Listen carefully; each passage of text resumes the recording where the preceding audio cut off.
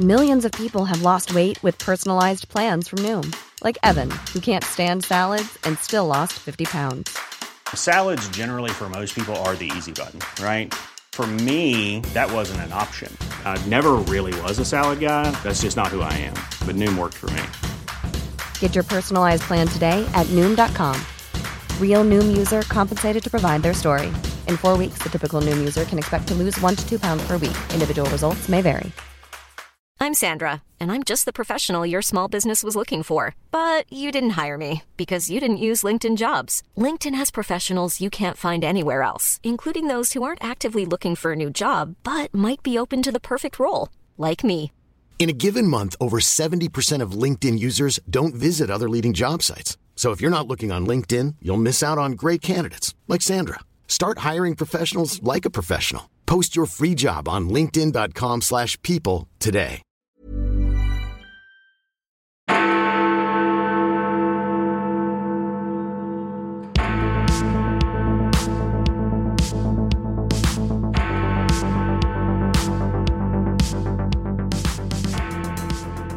Hello and welcome to the CapX podcast, brought to you by the Centre for Policy Studies. I'm John Ashmore, the editor of CapX. Our guest this week played an instrumental role in the UK's departure from the European Union. As Boris Johnson's Europe advisor and chief negotiator in the exit talks with the EU, Lord Frost drew on a lifetime of experience as a civil servant and Foreign Office diplomat to help get the trade and cooperation agreement over the line. Since leaving government at the end of 2021, he's continued to be a vocal advocate for a smaller state, lower taxes, and a version of Brexit that takes full advantage of potential divergence from the Brussels way of doing things. We sat down to talk about the Tories' electoral plight, the shape of Brexit 7 years after the referendum, and whether the government should go for a full-bore war on woke. David, thank you very much for being with us on the CapX podcast. I'm sure the vast majority of our listeners know who you are, but just in case there are some who don't, could you give us a quick rundown of who you are and what you do and what you have done in quite a sort of long career in public service and politics? Yeah, absolutely. Thanks, John. Great to be here. So I spent most of my life as a civil servant, as a diplomat, finished up as ambassador in Denmark, specialised in EU trade sort of affairs. Then left around the Scotch Whisky Association, which is a big trade association, for a bit, and then was tempted back into government on the political side, special advisor by Boris Johnson after the referendum. And the rest is history. He got to be PM. I came with him to finish the Brexit negotiations, do the trade deal, was briefly a cabinet minister, and now looking in from outside. So that's the very short version. Yeah, it's a fairly unusual route that you've taken in terms of being a career civil servant, then latterly going into politics. Do you think when you were working in the Foreign Office or as ambassador to Denmark or any of these jobs, you would have imagined 10 years down the line being a minister or being in the kind of forefront of British politics in this way? No, not at all. I got lucky, and I think I was the right person at the right time. There weren't many people in the Foreign Office or out of the Foreign Office who sympathised with Brexit and yet understood the European Union. And I think one of the problems with our first round of negotiations under Theresa May was that we didn't have enough people who really knew the ropes yet wanted to do the job. So a lot of things delivered the result, but I think it was important to have somebody leading the talks who understood the EU and wanted to do the job. Yeah, I mean, we'll come on to the evolution of our relationship with the EU, but would you say that you, having worked in those kind of corridors of power, did your view of the institution change over the years? I mean, was Brexit a kind of caesura there? I became a strong Eurosceptic pretty soon after arriving in Brussels in the mid-90s, my 4 years in the mission in Brussels, because I could see that it was an organisation that was doing things that I didn't think this country wanted to do or should want to do. It was a federalising, dynamic organisation that was taking us in a different direction. All the developments since then, I think, confirmed that. I think in my own mind, the two things that convinced me we were going to have to leave, first of all, was our veto and its circumvention in 2011 of the new stability mechanism, and then Cameron's failed negotiation, which I think was the final blow for many people who thought something could yet be pulled out of this, and it became impossible. Did you think that the negotiations would drag on as long as they did, notwithstanding that COVID threw a bit of a spanner in the works? I mean, if you'd said in June 2016 that it would take until, the best part of 6 years for us to properly exit, would you have been surprised by that? Or your knowledge of the EU and how it works, would you have said, these things take a long, long time? It wouldn't have surprised me that the whole thing and the whole process took a long time to get us to where we wanted to go. And I don't think there's necessarily anything wrong with that. I think what was surprising and obviously what was damaging was the way it was done. The failure of will to get the job done, Theresa May losing the election, us trying to have it both ways, trying to negotiate to leave while still not being really committed, the growth of the second referendum movement in 18 and 19, all of that was obviously incredibly damaging. And I don't think anyone thought that in 2016. I think if you'd said there's going to be 5 years of gradual transition, that's one thing. 5 years of trauma for the country, that's different. I mean, to what extent do you think that process is still in some ways transitional and it'll always be a kind of yin and yang and an evolving relationship with the EU?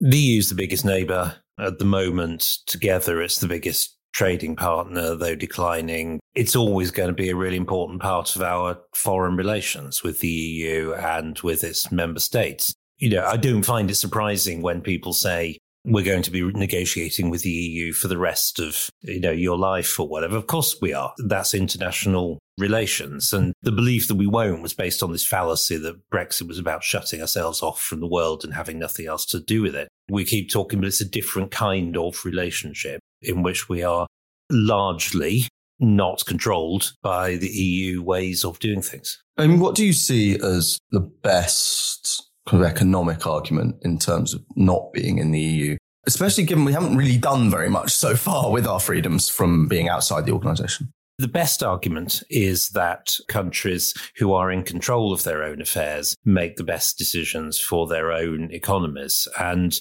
I've always said, some Brexiteers have tried to elide this, but I've always been clear, there is a short-run hit from leaving customs union and the single market. It isn't anything like as big as a lot of people say, but obviously there is a small hit. That will be outweighed in the medium term by the ability to set rules, run your own economy in a way that suits your particular strengths and weaknesses. And I would say for us to be open to the world and different ways of doing things in a way that the EU is never going to be. There are plenty of things that are nothing to do with the EU that we need to do and change and reform.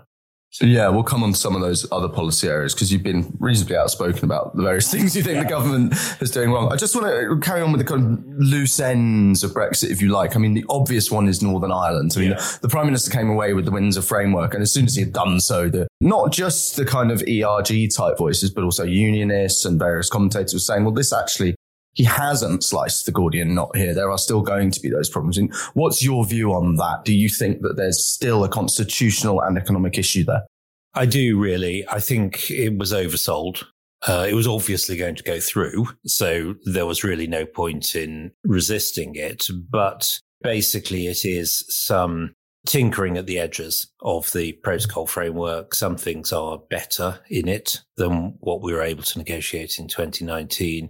What I worry about is that it ends up entrenching the protocol framework, whereas our view in 19 and 20 was that it should be a temporary arrangement and Northern Ireland would, over time, move much closer to the rest of the UK. That's my worry about it. And some of the commitments that we've taken on to be conscious of the impacts of deregulation and change within GB on the wider Northern Ireland framework, I worry are going to be an inhibition against some of the changes that we need to make more generally. So my honest view is it is better. It's an improvement slightly. It doesn't deal with the basic underlying constitutional problem. And honestly, when it's implemented, I suspect it's not going to feel that different from how it is now. I mean, do you worry about the future of Northern Ireland in the UK? I mean, how do you see that argument going? Because it strikes me that the Republic doesn't necessarily actually want to incorporate Northern Ireland. I mean, the polling in Northern Ireland is quite clear that there is a strong majority, probably stronger than in Scotland, to remain in the UK. And that's because there is a middle ground which, may not be sort of ideological flag-waving unionists, but nevertheless likes being in the UK and sees the advantages of it. And as long as we keep doing our politics and economics in a way that supports that sort of broad middle ground, I think it will be sustained. And there's no reason why it shouldn't, in my view. Yeah, you mentioned Scotland there. It seems striking that when Brexit happened, a lot of people kind of slightly lazily assumed, it's up, time's up for the union. But it's almost seemed like the independence cause is at the lowest ebb it's been for more than a decade or so at the moment. Obviously, the SNP's own internal kind of shenanigans have been part of where they are at the moment. But I do think the more fundamental thing is there isn't really anywhere else to go.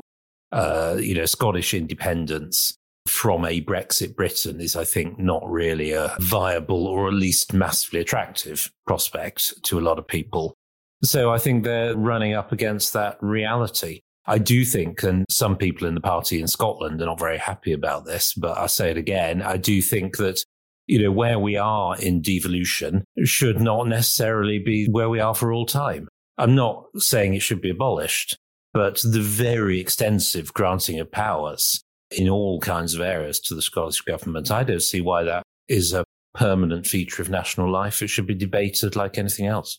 If you're a unionist, it's been very counterproductive, the kind of devolve and forget approach, because the SNP are never going to say, oh, yeah, that's fine, we've got what we want. It's been a disaster. And surely, if anything has been disproved by experience, it's the view that more devolution will defuse independence. All it's done is fueled it, because it's set up a dynamic where when the SNP are in power, they can say, we could do this much better if only we're independent, if only we had more money from the British government, if only there was a next step. And that's the dynamic that's been created. And at some point, if we want to maintain the integrity of the country, we've got to say, stop. And that's what we should be doing. In the short term, though, I mean, as a Conservative, it's not necessarily the sort of collapse of the SNP. I think collapse is probably overstating it. They have a very strong baseline support, but a weakening of SNP support actually probably benefits Labour in Scotland in terms of the seats they might win. We saw in 2017, the SNP dropped quite a lot and Labour barely moved and won 10 more seats. How concerned are you about the Conservatives' performance there? But also more broadly, I mean, we had local elections last week and the Tories lost over 1,000 councillors. I mean, it's a pretty sticky wicket at the moment. Well, it is. And last week's local elections, there's been a lot of, in my view, slightly unthinking extrapolation from the results. If you score 27, 28, 29% in a national election, you lose that election. You always do. Nobody's won the election with anything like those numbers. So however it plays out between Labour and the Lib Dems and everybody else, it's very clear that the Conservative Party's got a big, big problem. And I think it needs saying clearly, because we could sort of fool ourselves. We could take false comfort from these results and say, the country hasn't sealed the deal with Keir Starmer yet, which is probably true. It is also true that in local elections, Lib Dems and Greens are not wasted votes in the way they are nationally. So you are going to see different behaviour. But the fundamental thing is that people are not coming out to support the Conservative Party, and that's a problem. And that's what we've got to do something about. Do you have some sympathy for Rishi Sunak in the sense that his job when he came in was to kind of steady things, and now his brand is sort of competence, which is inherently not very exciting? It's quite hard to go, yeah, steady as she goes. One has to have a lot of sympathy. And I think everybody in the party, and I've written this, everyone in the party has to, stop letting the perfect be the enemy of the good, because we did have to stabilise the ship. It was wobbling rapidly. He has stabilised it. I think his big problem, not only is his inheritance, but the fact that the Conservative Party in Parliament is an extremely broad church, and assessing where the centre of gravity is and where you can take things forward is not straightforward, probably constantly changes. So I do think it is difficult inheritance. I do also think that, competence and steady as she goes is not enough. And we now need to decide which harbour we're sailing to, having got the ship kind of righted again. And that, I think, is not obvious to many of our potential supporters yet. What would your kind of policy preferences be? I mean, what do you think the government ought to be emphasising going into an election in, let's say, 18 months' time? Yeah, so there's a limit, obviously, to what can actually be done in the real world in those 12 to 18 months. That's clear. It's almost too late for any measures to have a real practical effect, except in some limited areas. So it's all about credibility and conviction and setting a sense of direction. And I think, maybe it's because I've not come up as an elected politician, but I tend to think the best way of taking these forward is to come up with the correct analysis of the problem and then try and persuade people of it, rather than try and guess what people want and then give it them. And in the end, that loses you philosophical and practical focus. And then what we should be saying is, here is our diagnosis of what's wrong with the country. Here is how we're going to fix it. It isn't going to be easy, going to take time, but this is the way of doing it. I mean, do you think the 5 priorities or mission, I forget from between Keir's missions and the pillars and there's so many different ones knocking about. But Rishi Sunak has kind of 5 things that he set out. Do those strike you as kind of broadly sensible? I mean, stop the boats has been a big one. I mean, we know it polls well, but then it rubs up against the thing you're talking about, which is probably not going to tackle this in the space of 18 months. No, I think it is going to be difficult at that particular point, even if we get the bill through. But if we can at least show that the direction is changing, even if the problem is not solved, I think that will go quite a long way to convincing people that, we're serious about it. And I think that has been the problem. The 5 priorities, yes, are fine. I mean, they'll sort of run out at the end of the year and then we'll have to set something else. They're very short-term priorities. Nobody can disagree with them, but they don't amount to a worldview. That's what we've got to do. And for me, the diagnosis I make is that the British economy is stronger in the short run and more flexible than many people think. And a lot of people have been caught out kind of on the downside in the last year in their predictions, but that it has a lot of significant underlying weaknesses that have to be addressed, that have dragged down growth in recent years and are the kind of underlying cause of the dysfunction politically and economically that we see. And it's those that have got to be tackled. So the kind of umbrella problem is probably productivity or low productivity growth. I mean, what do you see as those big underlying problems for the UK economy and how ought they to be tackled? I mean, obviously there's been a lot of debate about what's at the core of the productivity problem, but we know for sure certain things are going to be problems. First of all, housing. Obviously, housing has a big impact on everything. Productivity as well as house prices, family formation, all that sort of thing. The ability of people to move around where work is. I'm sure there's a big impact there, and I don't see any alternative but to having significant planning reform and house building. I would say energy as well. We're on a track to net zero that in my view is too quick with the technologies that we've got available, that is going to cause us energy price problems, energy security problems. It's going to make maintaining some industry here difficult. And we have been on an upward track on tax and spend for some time. We need to reverse that. There's no future for the economy as a high tax, high spend, European style economy, in my view. And I think we are going to have to do significant public service reform. The NHS we're pouring money into without commensurate outputs. We are paying a lot of people to stay at home and do nothing. Universal credit is paid quite a long way up the income spectrum now in a way that I don't think was really envisaged. So those are just some of the things that, I mean, any one of those is like a major reform. And for a government to tackle all of those is quite big. But there's no point in putting on the table solutions which don't solve our problems just because they're the only ones that we think we can sell. We must say, these are the problems, and this is how we're going to go about it. As well as these long-term problems that you mentioned, we've also got the kind of overhang of the pandemic. One argument I've heard, which I have a bit of sympathy for, is that it's a kind of cultural problem that because the government stepped in on such a big scale during the pandemic, now they can't say no to anything because everyone will go, oh, well, you found money then. I mean, do you worry that we're becoming even more sort of statist because of that, the series of interventions, which may have been necessary at the time, but were actually pretty extraordinary? I do think it's had a big sort of psychological and political effect. I do think it's only the final stage of quite a few things that have happened, though. And I would go back to, at least to the crash of 2008, possibly a little earlier, but certainly to them, when we had the first wave of bailouts, and it generated the psychology of, well, if the banks can be bailed out, then why can't anybody else be bailed out? The government could take on all this debt without apparently any effect, though we've seen the effects of it. I actually think climate policy, in the way we've got it, is a big part of the problem. The kind of constant hectoring of people to change their lifestyles and live in a particular way. The idea that the net zero target can only be reached through very strong state intervention to reach particular goals, and that the market won't do the job. The market's part of the problem. I think all these things have been going on for some time. And then the pandemic just kind of put an extra layer on that. And we've now got an extremely collectivist political framework in which, a discussion of free markets and how they work and how a modern economy works now seems quite jarring and countercultural in ways it probably didn't 20 years ago. Yeah, I fear that the kind of Truss Kwarteng fiasco has made that even more difficult for, if you like, our side of the debate. It didn't help, though. I worried it would be worse than I think it's turned out to be in terms of the immediate effect.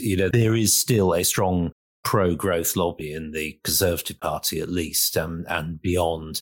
Issues like house building and so on have not been successfully put in a box and ignored. They do keep bubbling back. And you do hear people saying, Liz Truss had the right policies, went about it in the wrong way. I don't think these things are quite so easily just junked as some people hoped. Yeah, I mean, there was plenty in the growth plan that was quite unobjectionable, regardless of your kind of political outlook in terms of planning and things like that. It strikes me that most of what we've discussed, pretty much all of what we've discussed, is kind of proper nuts and bolts policy, economic stuff like that. There are people who think that the way for the Conservatives to win in 24 is to kind of lean into cultural issues. Cultural is a strange way of putting it. Do you think that's a road the party wants to go down? Because I'm personally am concerned that it will lead you to a place you don't want to be in. The phrase the culture war comes to mean so many different things, and I think that's the problem. If you mean, should this party stand up against, some of the extraordinary excesses of the trans movement, say, then I would say, yes, that it is right to draw a line on some of that. If what you mean is we should take delight in sort of taunting the new elite for kind of having misjudged Britain and focusing only on, kind of C1s and so on as our voting base. Or if you mean the government should direct speech and culture, but just in a different direction to the way it's going at the moment, then I don't think that's a viable policy. What I do think is that the government needs to be clearer in policing free speech.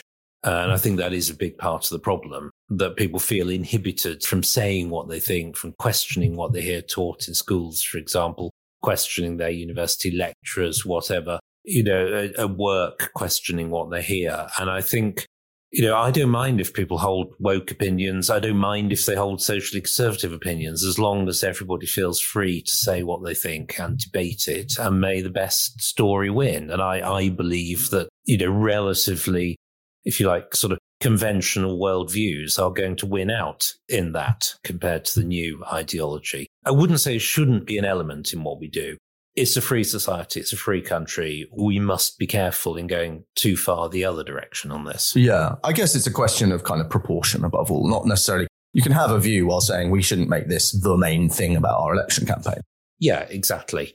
And I do think, to return to it, free speech is so important. Government should protect those who speak out and, be willing to stand up for all sides of the debate. And I think we'll get to a better result that way. I do find it concerning when I see, for example, the Oxford Societies at Oxford trying to deplatform someone like Kathleen Stock, who is one of the least kind of spittle flecks of, she's become a culture warrior inadvertently without ever actually being one. It's very strange.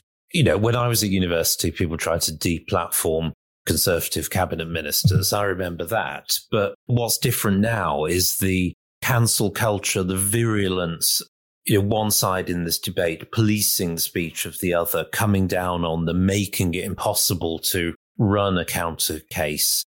pointing to them as being bad people all the time. And, if you can't be nice, be quiet, this sort of thing. I think that's what's different. And that's what we must try and resist and kind of open out by protecting full freedom of debate. Yeah, I mean, linked to these debates, there's a new kind of sort of school of conservatism that's taking root, which we broadly call national conservatism. We had Ed West on the podcast a few weeks ago, as listeners may remember, and we talked about there's a conference right here, pretty much opposite where we're recording this podcast. And it's quite a strikingly prominent lineup. We've got cabinet ministers. You're speaking as well.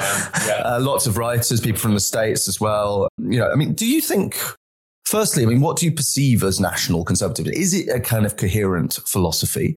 Or is it more of a backlash against what some see as kind of liberal excesses of the last few decades? I think there are various things going on in the national conservative movement. There is a kind of manifesto for it, a 10-point plan, as it were, or manifesto, which is written up. I think it's a centre of gravity rather than necessarily something that everybody agrees with in total.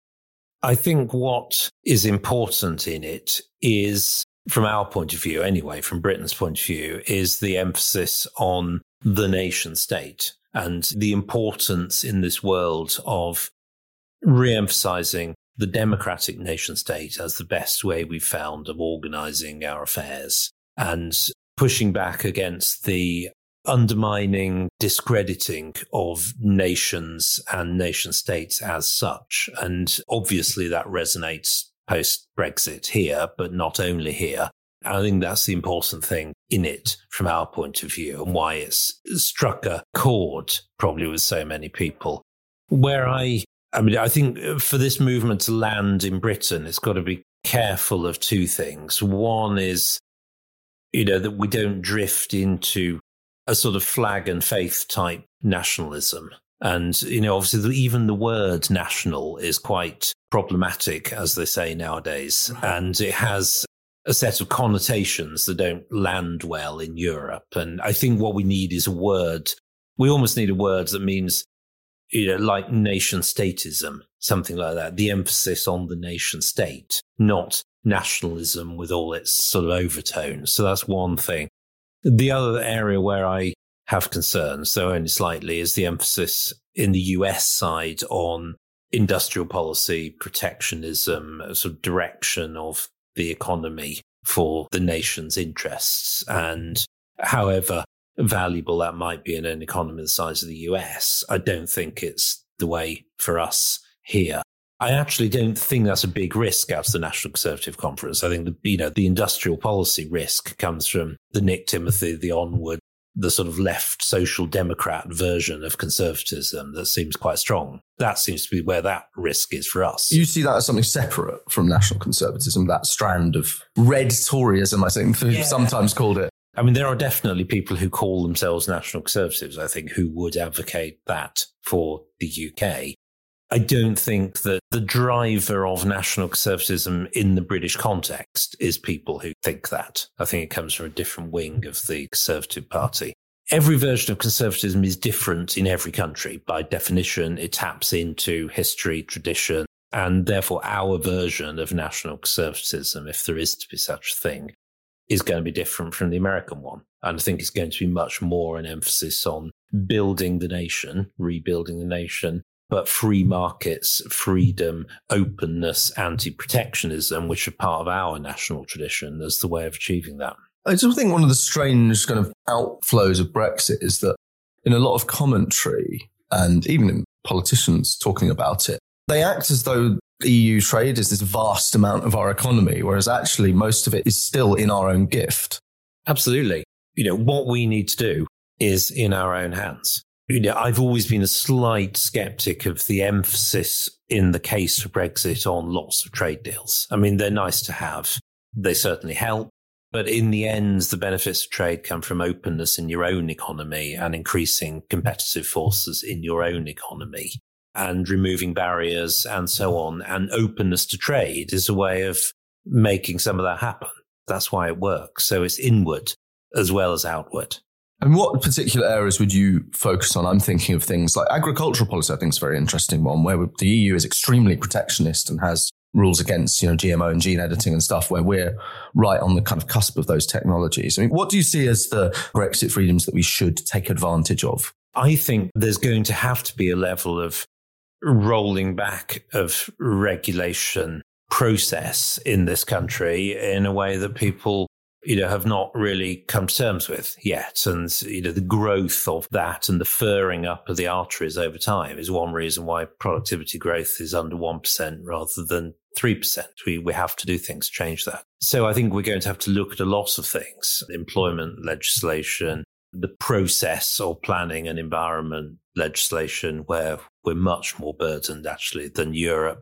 Agriculture, yes. I don't think there's a future for British agriculture as, sort of permanently subsidized at high levels. It has to be done differently. All of that kind of comes back to the fact that, our tax and spend burden is the highest it's ever been. The idea that this, the small state is something we can never have. I mean, the state was a lot smaller only 10 years ago, and under Blair, it was really quite a lot smaller than it is now. There's not some sort of fantasy world that we can never get back to. It's something we can get back to if we take the right decisions. As a career civil servant, what's your view on how Whitehall itself is performing its functions? And do you think it's got better or worse over the time that you've been in public service? I think there's a lot wrong in the Whitehall system. There are lots of clever people, a lot of good people in Whitehall and civil service, undoubtedly. The weakness with the system at the moment is that ministers don't have enough allies to carry out their mandated tasks. And it seems like every administration's got to discover over again that a minister plus 2 special advisors is not enough to deliver policies within the Whitehall bureaucracy. And I think what you need is more special advisors, but also a system where it's much easier to bring in and out supporters, experts into the higher reaches of the civil service, people who are committed to the project, and it's expected they leave if the government changes and new government wants a different bunch of people. To me, that's the problem. It's this connection between the ministerial will to get things done and the bureaucracy, which isn't so much resisting as just sort of thrashing around. And we've just got to make that connection a lot stronger. Nobody in a private company, if you told somebody to go into a private company and told them they wouldn't be able to change any of the people around them or their budgets or their goals, you wouldn't really expect them to deliver a decent result. Yet we expect that of ministers. And so it's not surprising the system is not working well. It's also a kind of weird thing, and you mentioned this in another interview you did not long ago with the Institute for Government, that the way the actual ministerial day works is very strange in the sense that you're expected to do your paperwork in the evening rather than during the working day. And that strikes me, from the outside at least, as a rather odd way of doing things. It's very strange. And I found, being a minister, I'm one of the few people who's been a civil servant and special advisor and minister. Being a minister is more different to any of those other things than any of the others are like themselves. I think your day as a minister, unless you exert a kind of extreme control freak control over it, is just overwhelmed by meetings and sort of rubbish. People wanting to see you, people you kind of sort of have to see, but it doesn't really help you do your day-to-day tasks. And the amount of time you've got to think of, how you're going to pursue your goals gets squeezed. I don't find it at all surprising that somebody like Dom Raab, ruthlessly controlled his diary and was very clear about what he expected from his office. Because unless you do that, you're overwhelmed. Everybody finds the right way of doing it, but you have to exert extreme control, extreme clarity about the goals, find allies and help them do the job. Do you think that problem would be solved by the thing you mentioned before about having more control over your immediate staff, your reports?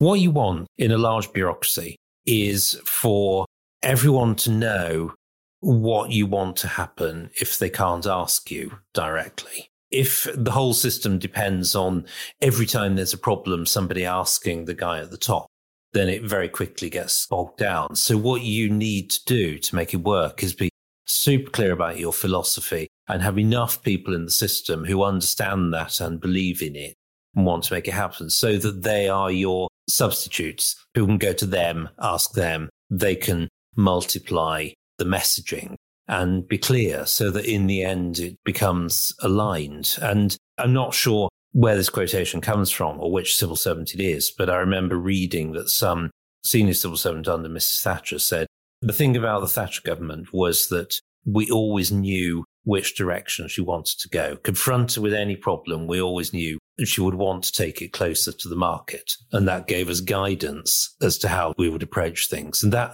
if you're going to succeed, that's how you want people to be thinking. Well, there's no better way to end a CapEx podcast than a paean to the Iron Lady. So we will leave it there. David, thank you very much indeed for joining us. Thank you all at home, as ever, for listening, and do tell all your friends about the CapEx podcast. Leave a review wherever you get your podcast, be it Spotify or iTunes or Acast. And do tune in next Friday for another episode of the CapEx podcast.